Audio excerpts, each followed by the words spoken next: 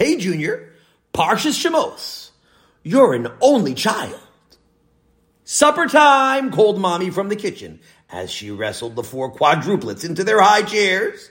She made extra certain that Moshe's strap was tight around his waist so he wouldn't be able to climb out of his high chair this time. She brought the serving bowls to the kitchen table and then served each of the 4 toddlers their spaghetti, meatballs, and mashed potatoes.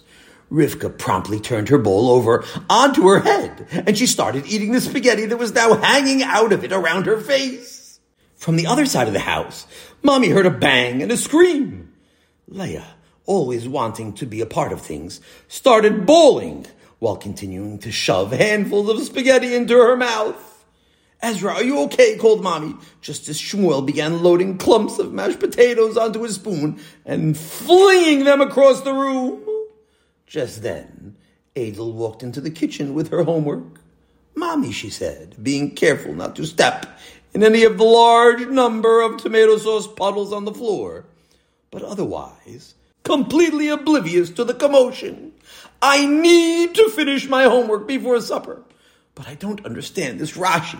Can you please help me? Mommy chanced a daring glance at Adel's homework, but just then, Ezra limped into the kitchen with a large rip in his pants. Mommy, he cried. I tripped and cut my knee and it's bleeding and it hurts so much. Call Hatzalah. I need an ambulance. We have to go to the hospital right now. I'm going to need stitches and a cast and probably surgery too.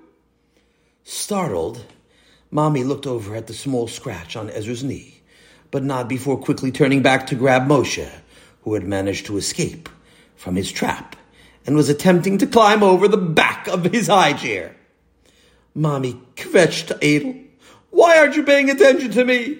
Can you please tell me how to understand the Rashi? Leah was now slathering tomato sauce on her knee so it would be red just like Ezra's. Shmuel, now standing up in his high chair, managed to launch a bowl of mashed potatoes right into Mommy's tichel. Rivka watched the scene curiously as she pulled a meatball out of her hair and popped it into her mouth. Baruch Hashem, just then, Tati walked in to save the day and give Mommy a hand. He took Shmuel's mashed potato ammunition away, gave Leah a sippy cup so she'd stop crying, and tied Moshe securely into his high chair with the 5-point harness. Then, as Mommy put a Band-Aid on Ezra's knee, Tati mopped up the tomato sauce from the floor while calmly explaining the Rashi to Adel. 15 minutes later, with the little ones safely in bed and the house much calmer, the rest of the family sat down to eat. Ezra, how's your knee? Mommy asked. Much better, Ezra answered. I'm sorry for overreacting, but you know, it's hard sometimes to be part of such a big family. Sometimes I wish that I was an only child, so that I would get more attention. But you are an only child, Tati said.